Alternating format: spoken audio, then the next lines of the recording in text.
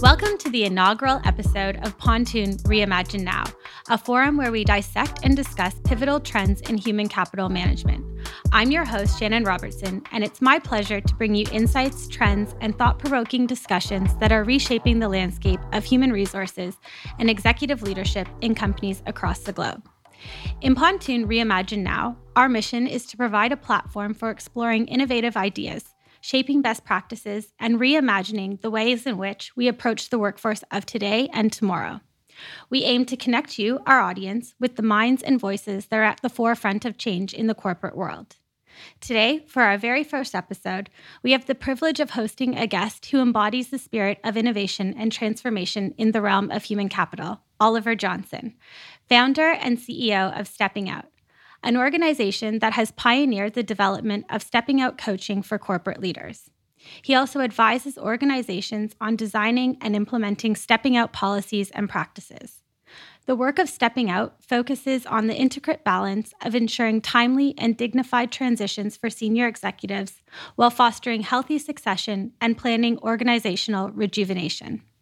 Stepping Out's approach addresses several key aspects: ensuring a mutual understanding among top team members about the natural progression of stepping out, safeguarding against age discrimination, facilitating purposeful conversations between the organization and its leaders, and providing essential support services like stepping out coaching. This thoughtful and comprehensive approach is not just about managing transitions. It's about honoring the journey and contributions of senior executives while paving the way for fresh perspectives and renewed energy in leadership roles. Oliver's expertise in this area is not just beneficial for the individuals involved, but is also crucial for the health and sustainability of the entire organization. Today, we'll explore why stepping out policy is essential, how it benefits both the executives and the organization, and the best practices for implementing such a policy. So without further ado, let's welcome Oliver. Oliver, thank you for being here today. My pleasure, Shannon. Lovely to see you. It's really nice to see you too. So I will dive right into my first question. Can you walk us through the genesis of stepping out concept and what specific needs in the corporate world it addresses? I can, of course, Shannon. Thank you. Maybe the first thing I should do is say a little bit just about me, because that's part of obviously the genesis. So I'm 71. I'll be 72 this year. I'm on my second encore career. So I retired as Director of Leadership Consulting in Penna PLC, but I wasn't ready to retire. Set up my own coaching practice, ran that for 5 years, but I wasn't ready to retire. So I then set up Stepping Out from the top team, and that's what keeps me busy a couple of days a week, sometimes 3 days a week, but it allows me plenty of time to do all the other things that 71-year-olds should be doing. And I've worked with about 200 senior leaders. I think it's 197 senior leaders in this transition. Wow. The other thing that is maybe relevant to set the scene is last year we did a study on, it was called Retiring Senior Executives Can Look After Themselves, Can't They?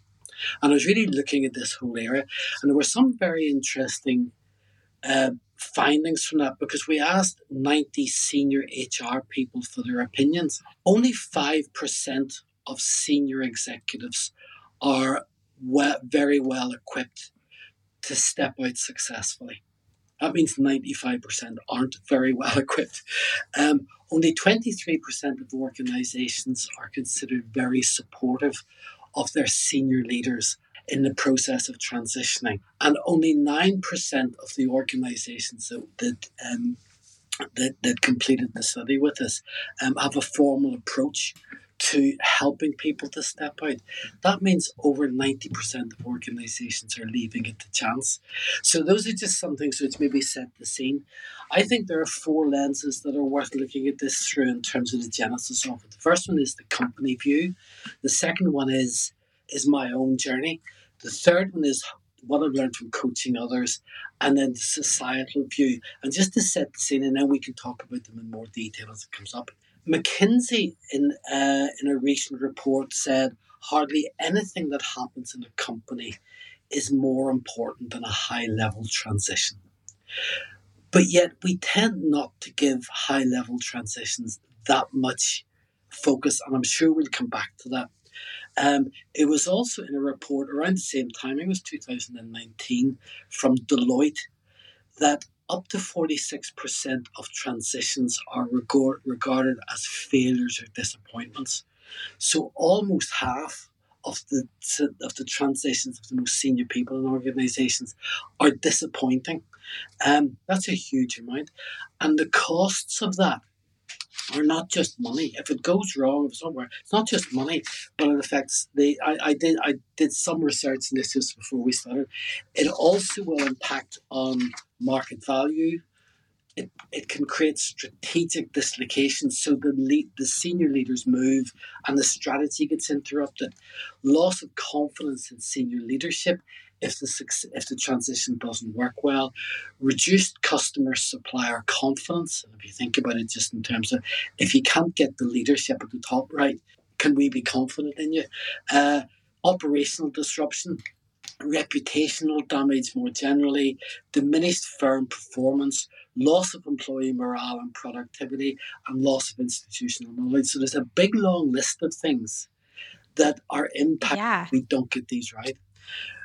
Just from my own journey, I was thinking back to it and thinking, because I'm still on that journey, 10 years later, because it's an ongoing journey. But I think I just kept putting it off. And I put it, the idea, think about retiring, think about stepping out, think about finishing a career. It's much easier and you're really busy, so just put it off. So I was always too busy and always too young to bother. And then one day I realised that actually I'm too scared to look at this. And I don't really have many role models of people who've done it successfully. So that was, I think, genesis for me.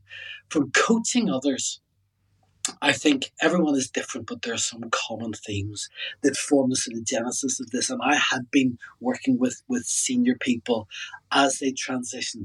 So before we set up Stepping Out from the Top team, I had a body of people and I could get their experiences.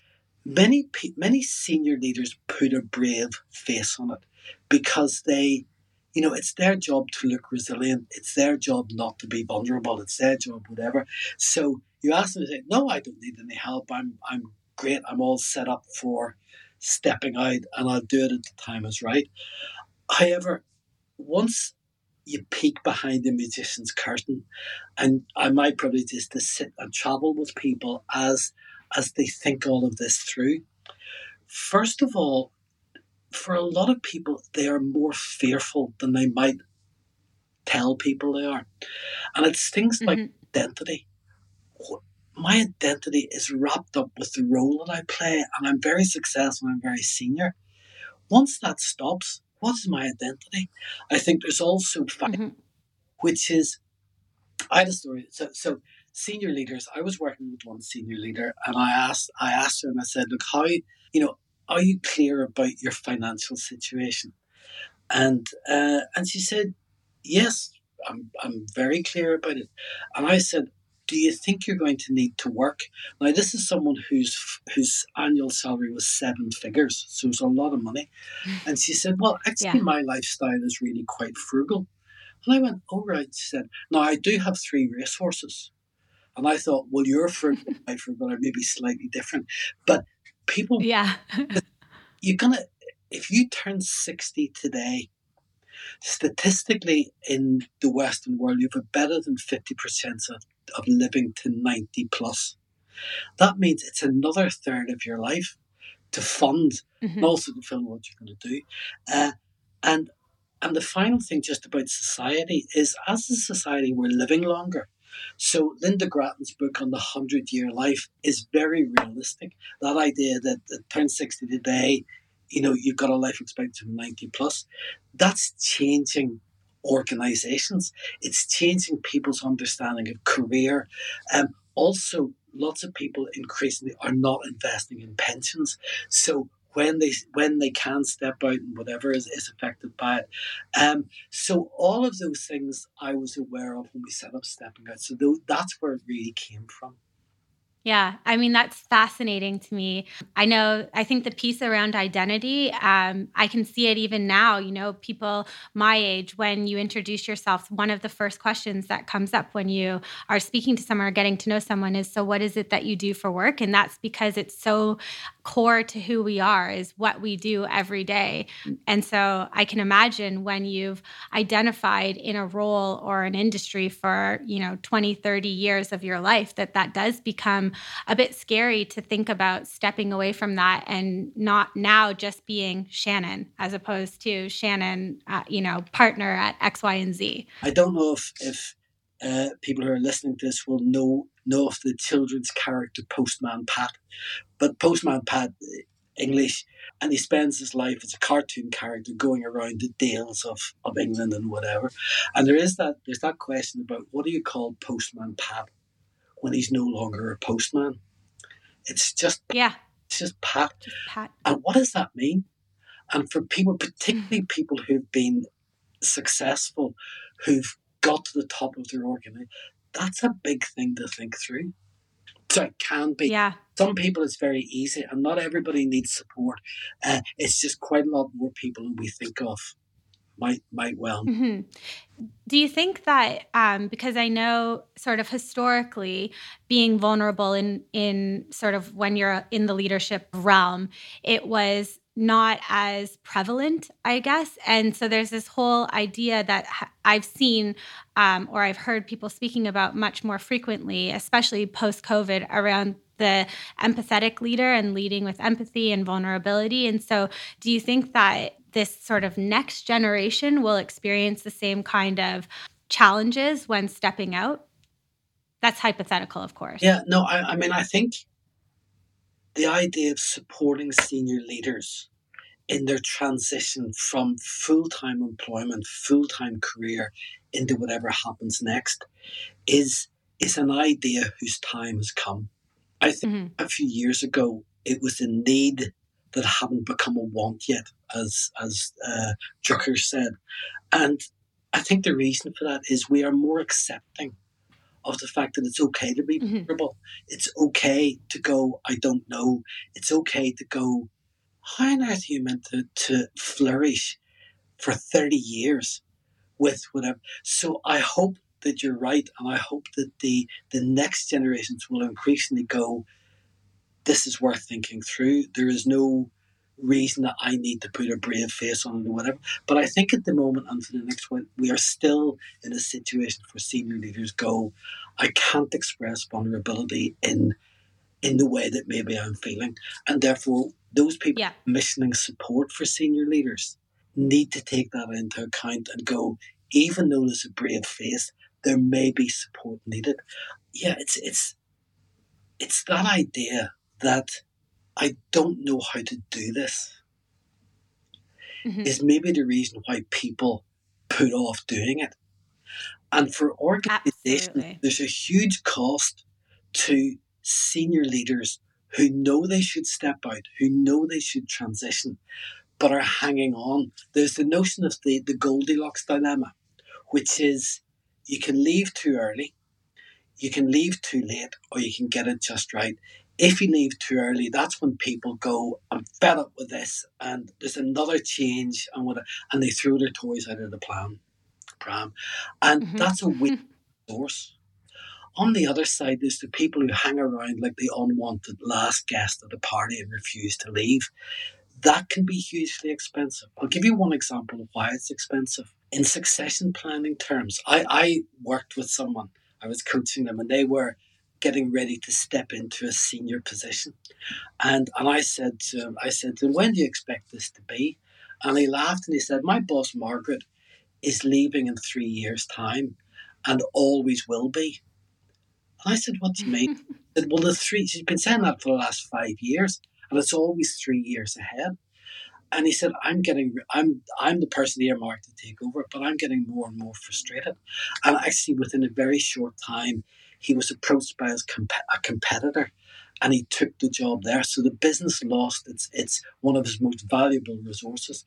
And we were talking about it, and he said, what has happened is this organization has ripened me for this job only to be picked by my competitor. In the war for talent, Yeah. businesses can't afford that. I mean, I like the whole Goldilocks concept. It's very visual for me, and I can identify with many different stages, like you just explained. And I think the perspective of the Goldilocks dilemma, which is for the individual, them saying when is the right time, but it's also the goal Yeah. for the organization. Organizations need to go, we need to help people to leave and leave well at the right time. Yeah. So we can get our succession right. So the Goldilocks dilemma works for both the organization and the individual. Yeah. It's a great concept.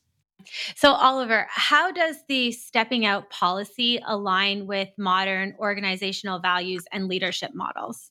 I think if we look first of all at organizational and leadership models, I think first of all the traditional career model has broken down, and the traditional career model of education, career, retirement, it's broken down, and particularly the transition between career, full on career and full on retirement has broken down.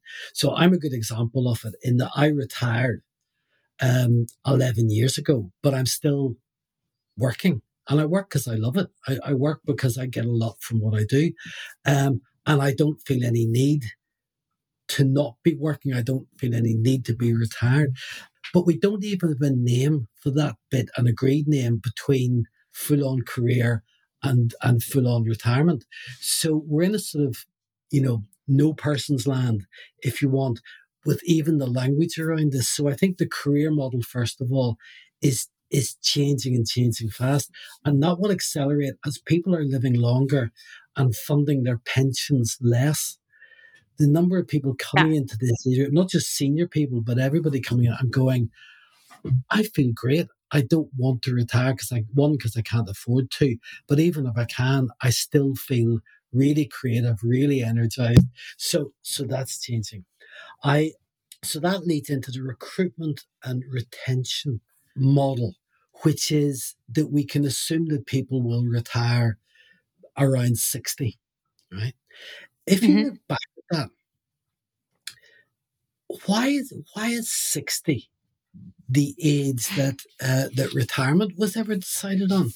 And from what I've looked at in 1880, it was, I think, the Chancellor in Germany at that stage first introduced retirement pensions.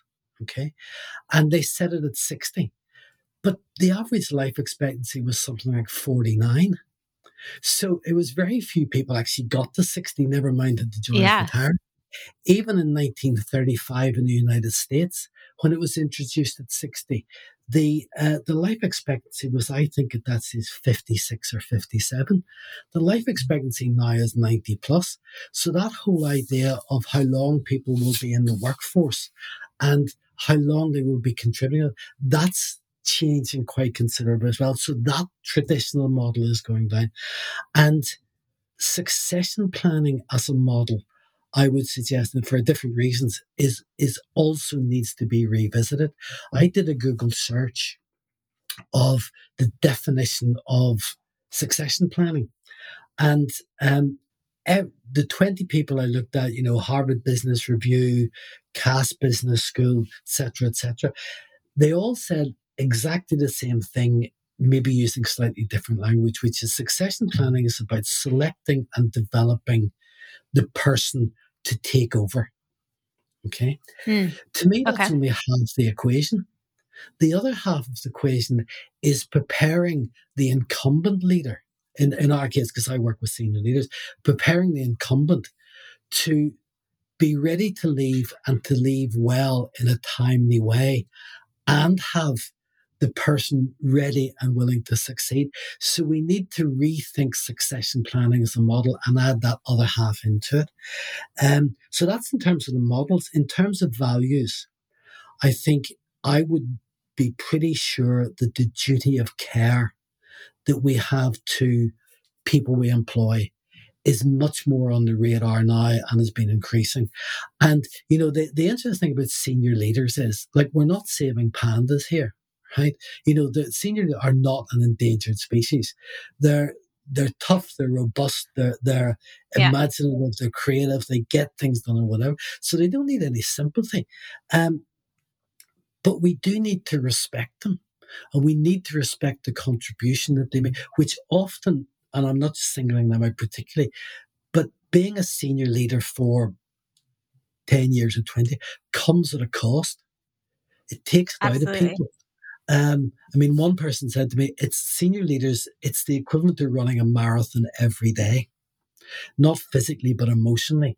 But yet people who run marathons know they better rest the next day. Seniors just get up and do it again. So we take a lot from our senior leaders. So we do have a duty of care. And I think that has changed and is changing. Once you start to think about the ageism raises its head, right? You're right. And to me, ageism is the last discrimination that dares to speak its name. Lots of the other areas of discrimination, nobody would ever dream of mentioning it, doing anything other than trying to be whatever. But it is quite common in organisations to have conversations about, well, basically our senior leaders are past their sale-by date by the time they're 52. Or, that belief, which you hear quite a lot, is, of course, once people get into their 50s and into their 60s, they're slow, they're unable to change. You can't teach an old dog new tricks, which isn't even true for dogs, right? Losing their intellectual capabilities, losing their drive, they're becoming unhealthy. None of that is statistically or evidentially true. So all those decisions about, let's say it's 53, are usually based on absolute nonsense. So that's what the next bit would be. Where is it we get to and what that is? But the idea of everybody gets it in a fair way and everybody gets the same thing is the critical bit. Yeah. And so would you agree that then these, I'm sure you will agree, but these stepping out policies do help in combating sort of age discrimination in the workplace, especially at the executive level or across the company, I would say. But I'll address it from the senior perspective because that's where I do my work. I suspect ageism is felt more throughout the organization and lower levels of the organization than necessarily at the top. But if you ask yourself the question, does ageism exist for senior leaders? Then I'm absolutely sure the answer is yes, it does. And there are judgments made, and I hear people talking about them, and I just go, I'm just getting the sense that people think I'm getting old for this job, or I'm getting a sense that people believe there should be new blood coming in, and I'm part of the old blood that should be going out. And they're often very subtle, but their messages and senior leaders pick them up. A couple of other things about that is very often our own ageism plays into that. So I worked with one very senior director who was having she was thinking of retiring, but she was having difficulty with dealing with a certain situation, and it was annoying her, and she was worried about it. And at one point she said, but maybe that's just because I'm 62. And I went, hold on a minute. Where is that coming from? What means that at 62 you're any less capable of dealing with that situation you were 2 years ago or 10 years ago, or you will be? And when she thought about it, she went, yeah, I'm just picking up the loose talk about age. And so when I think about it, that's totally nonsense. But that's what she was saying to herself. There's also some very interesting work done that HR can be the seat of a lot of ageism. If you look at the views of a lot of younger HR professionals as to how they view older workers, it can be very much that they hold views of what happens to people as they get older or whatever. So I'm not beating up younger HR professions at all, but we all need to get onto this and go. So policies that go, let's make sure we're guarding against this. Let's make sure that we're getting the best out of our people. I am this is maybe ageist, but I am, with the people I work with, when I listen to them, when I see what they're doing, when I see what they go on to do, that if so late 50s, early is the time that most people still step out. A lot of those people are only just coming into the very best of their professional careers because they've got the experience, they've got the drive, they've got the intellectual acumen, they've got the changeability, they've got all of those things, and they've got the wisdom of experience. So why on earth would we squander that? Why would we say, oh, well, we don't need those people anymore? Surely we're smarter than that, especially in the war for talent, of let's hold on to the people as long as we can. And therefore we need to honour them. So that would be, I think that's to me where ageism sits in relation to this. And policies have to address it and go, how do we make sure that we're doing the best for people and avoiding the trap of ageism? Because it's bad for business. Yeah. Well, and I think about sort of my generation, and I think, when we hit our sort of early 50s, late 50s, early 60s, we won't have the same kind of restrictions on our time because families will be older. So you have a bit more freedom in that aspect as well. What measures would you say your approach includes to ensure that the policies are fair and unbiased towards senior executives? A few things. I think one, they need to be transparent. So you need to say, this is our policy. This is how we do it. It needs to be well thought through and tested out. So you involve senior leaders and say, what would make this fair? What will make it psychologically safe for you? So you engage with people. And that's why what's right for one company will not be right for another firm or another organization. So you do that. As I mentioned earlier, also that you ensure you have buy-in from the most senior level. I think for the most senior transitions, boards need to play a part in this. The board of directors need to be brought into this and say, we can't afford to have disappointing transitions. Therefore, we've got to get it right. And we believe we need to honour the people who are coming to the point where they're stepping out. One of the key reasons is increasingly we want our exiting senior leaders to go on to be ambassadors and advocates for the organisation because they hold the networks. Right. So if we don't look after them well, right, how do we expect that they're then going to play that role to its maximum? So so the board needs to be brought into it. The chief executive needs to be brought into it. It very often falls to the chief people officer or the chief people and culture officer or whatever to put this together. And the only thing I would say about that is it's really smart to stand on the shoulders of giants, find out what other companies have done, find out how other organizations are doing it, learn from that, then talk with your people, and then create a policy that absolutely is bespoke to what you need. And then refine it over the next 100 years because you won't get it right. Yeah. Things keep changing. So you need to go back and go, how can we make this better and what we can do? But I can tell you that in the big consultancy, global consultancy firm I mentioned, when they introduced their policy, they had very low level buy-in to it. And when they offered support services, very people showed up to get the support. After 5 years of really focusing, explaining it, involving people, getting it right, the great majority of senior leaders wanted to be part of it. So they joined. But that was because they could trust it. They felt it was fair and they knew that the support they were getting was really good support and was delivered with a sense of honouring them and wanting them to do well as looking after the business itself. So those would be the sort of things I think. I would love, Shannon, to be able to give you here's the 5-point plan, or here's the one we prepared earlier. But actually, I don't think that serves organisations well.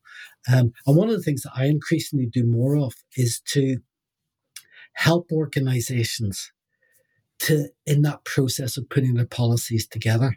Now, I don't believe that I can offer tell you how to do it service. I can share what's going on. I can share what other organizations are doing.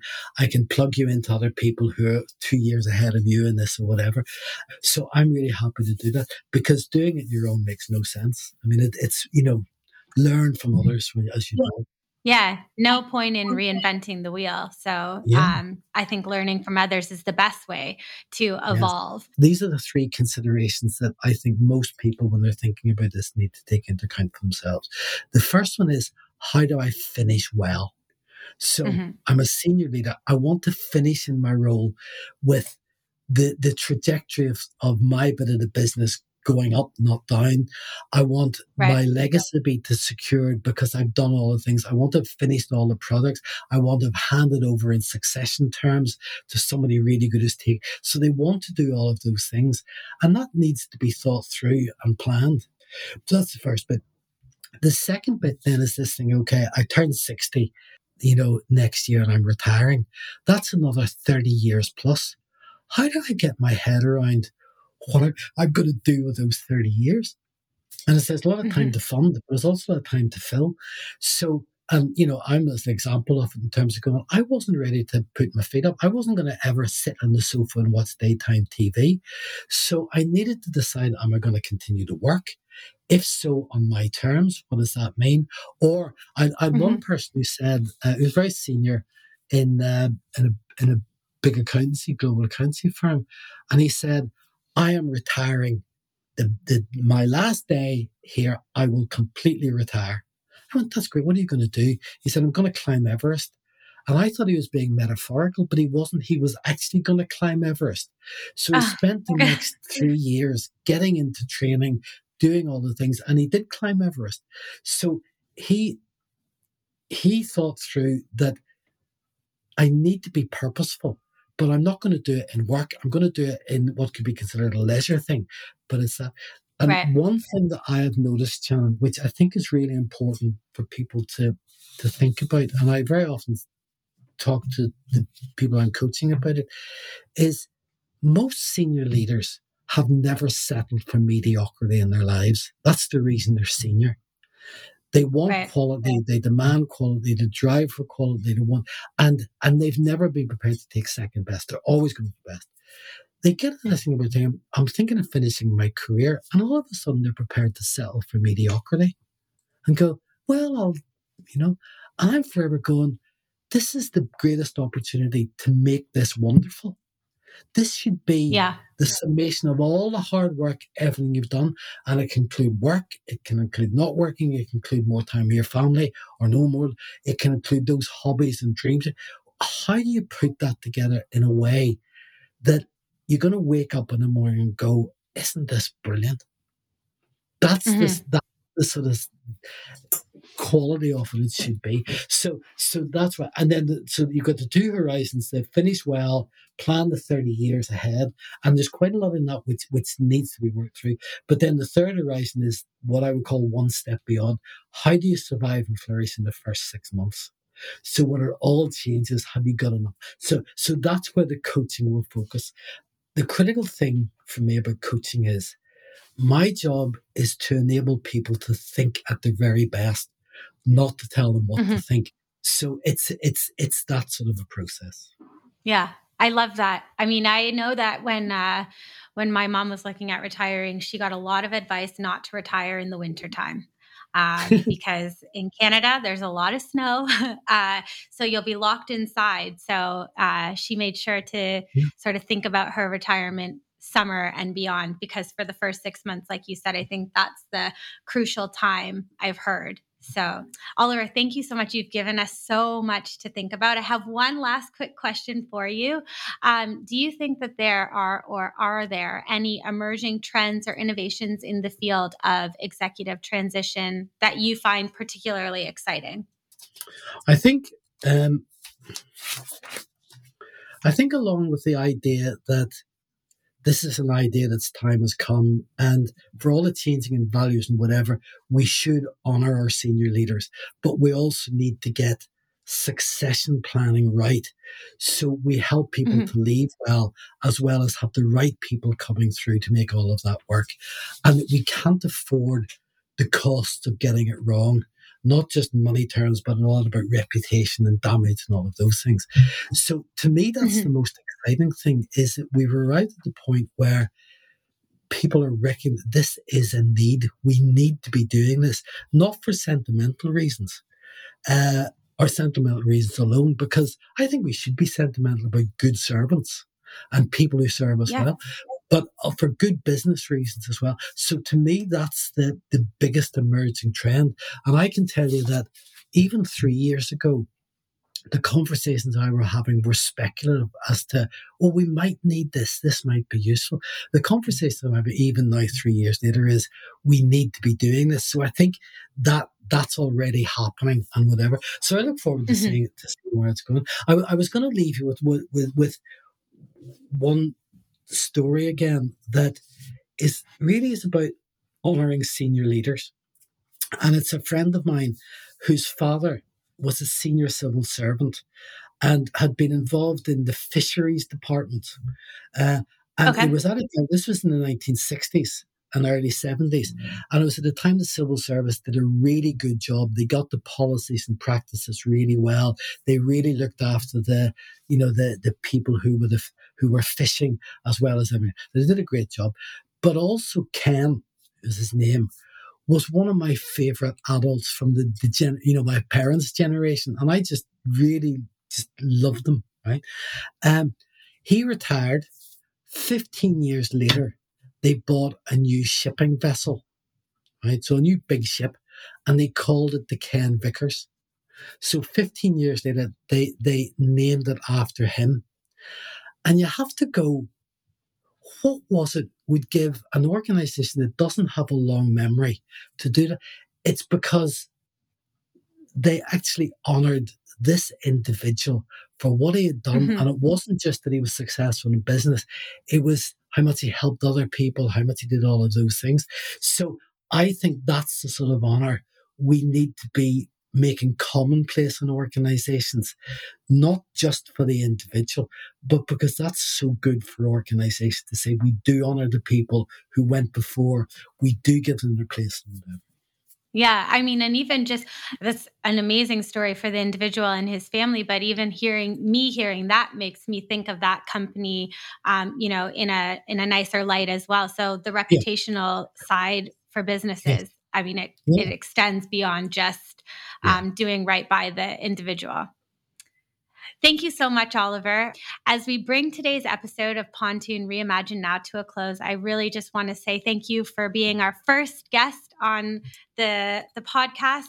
Your insights were invaluable. I think the stepping out policy and its transformational impact on leadership and organizational health is very clear. Your expertise has not only enlightened us, but also offered a fresh perspective on navigating executive transitions with dignity and strategic foresight. To our esteemed listeners, today's conversation has highlighted a crucial but often overlooked aspect of organizational dynamics, the art of graceful transition in leadership.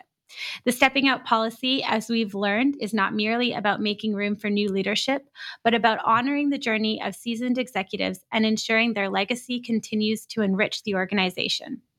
For HR leaders and CEOs in our audience, this discussion serves as a reminder of the importance of proactive succession planning, the sensitivity required in managing executive transitions, and the value of fostering a culture that respects and supports these pivotal changes. Implementing a stepping out policy is not just a strategic move, it's a commitment to the ethical stewardship of human capital and the cultivation of sustainable leadership pipelines. As you reflect on the insights shared today, I encourage you to consider how your organization can benefit from adopting a similar approach. Embracing such progressive policies can significantly contribute to the vitality and agility of your leadership structures. Thank you for joining us. We look forward to bringing you more thought-provoking content, exploring the intricate world of human resources and executive management. Join us on our next episode as we continue to delve into the topics that shape the future of leadership and organizational success. Don't forget to check us out on LinkedIn and our website, pontoonsolutions.com. This is Shannon Robertson wishing you inspired leadership and strategic excellence. Until next time, keep leading with vision and purpose.